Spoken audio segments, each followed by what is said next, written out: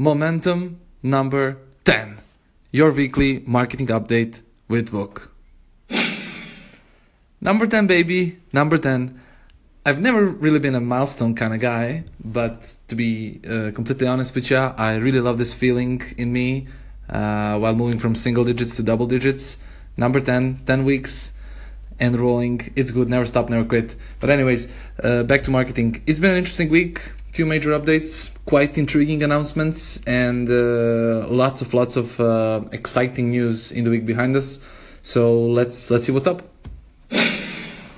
Starting with Twitter now. Twitter is dropping its 140 character tweet limit for almost all users around the world after just, I think, 1 month of testing. It would be interesting to see the impact of this update both on content people and on platform as well. They doubled the character limit. It sounds exciting. Let's see what happens. Speaking of Twitter, they've also increased the length of a username to 50 characters, giving us more room to maneuver and maybe put 1 or 2 more emojis in there. So I think these are clever moves by Twitter. Moving to Instagram.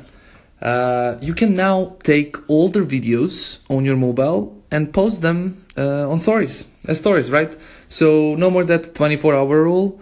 You can bring up old memories straight in Instagram stories, which is truly great. I know I'm really loving this feature. So interesting update from Instagram. Since we're on Instagram, I think they are also moving forward with the rollout of its branded content tool, which allows celebrities and other popular users to identify posts that are paid for by advertisers. So the company first introduced this tool back in June, then made it available to more accounts in August, while also establishing a policy requiring that all branded content be published using this tool, which I think is pretty cool. And to make it more simple in plain terms, it means that you will see, like, you have the label of sponsored ads while you're doing an ad on Facebook or Insta. Now you will see influencer marketing. It will have its own label, and it makes sense. Now back to Facebook. I mean, this is the first update from Facebook, so moving on to Facebook. Facebook is making it easier to send money to your friends. Truly awesome tool. I really love it. It's peer-to-peer payment. Peer-to-peer payments have just launched on the Messenger app in the UK, 2 years after the feature arrived in the US. So basically, you have your Messenger and Facebook account connected with your Visa or MasterCard, and it works super easy. Shame there's no such thing in my country yet. But yeah, update from Facebook.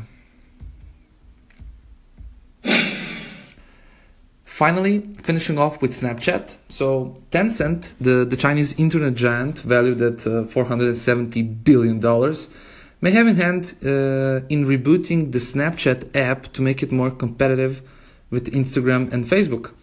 With some not so good financial announcements last week by Snapchat, it seems that guys over there are gunning to make their app more easier to use.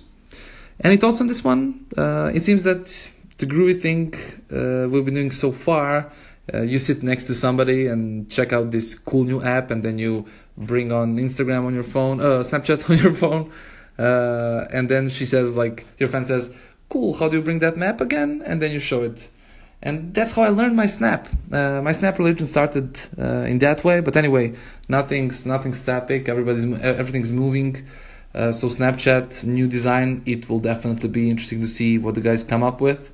So I'm always, regardless of my mentioning Instagram instead of Snapchat, I'm always been a Snap fan, and I'm cheering for them. See what happens. That's it for today. Hope you guys liked number 10. Links to all these updates in a more in-depth fashion are on my blog, so medium.com/houseofvuk with hyphens or dashes between House of Vuk. Stay safe. Until the next week. See ya.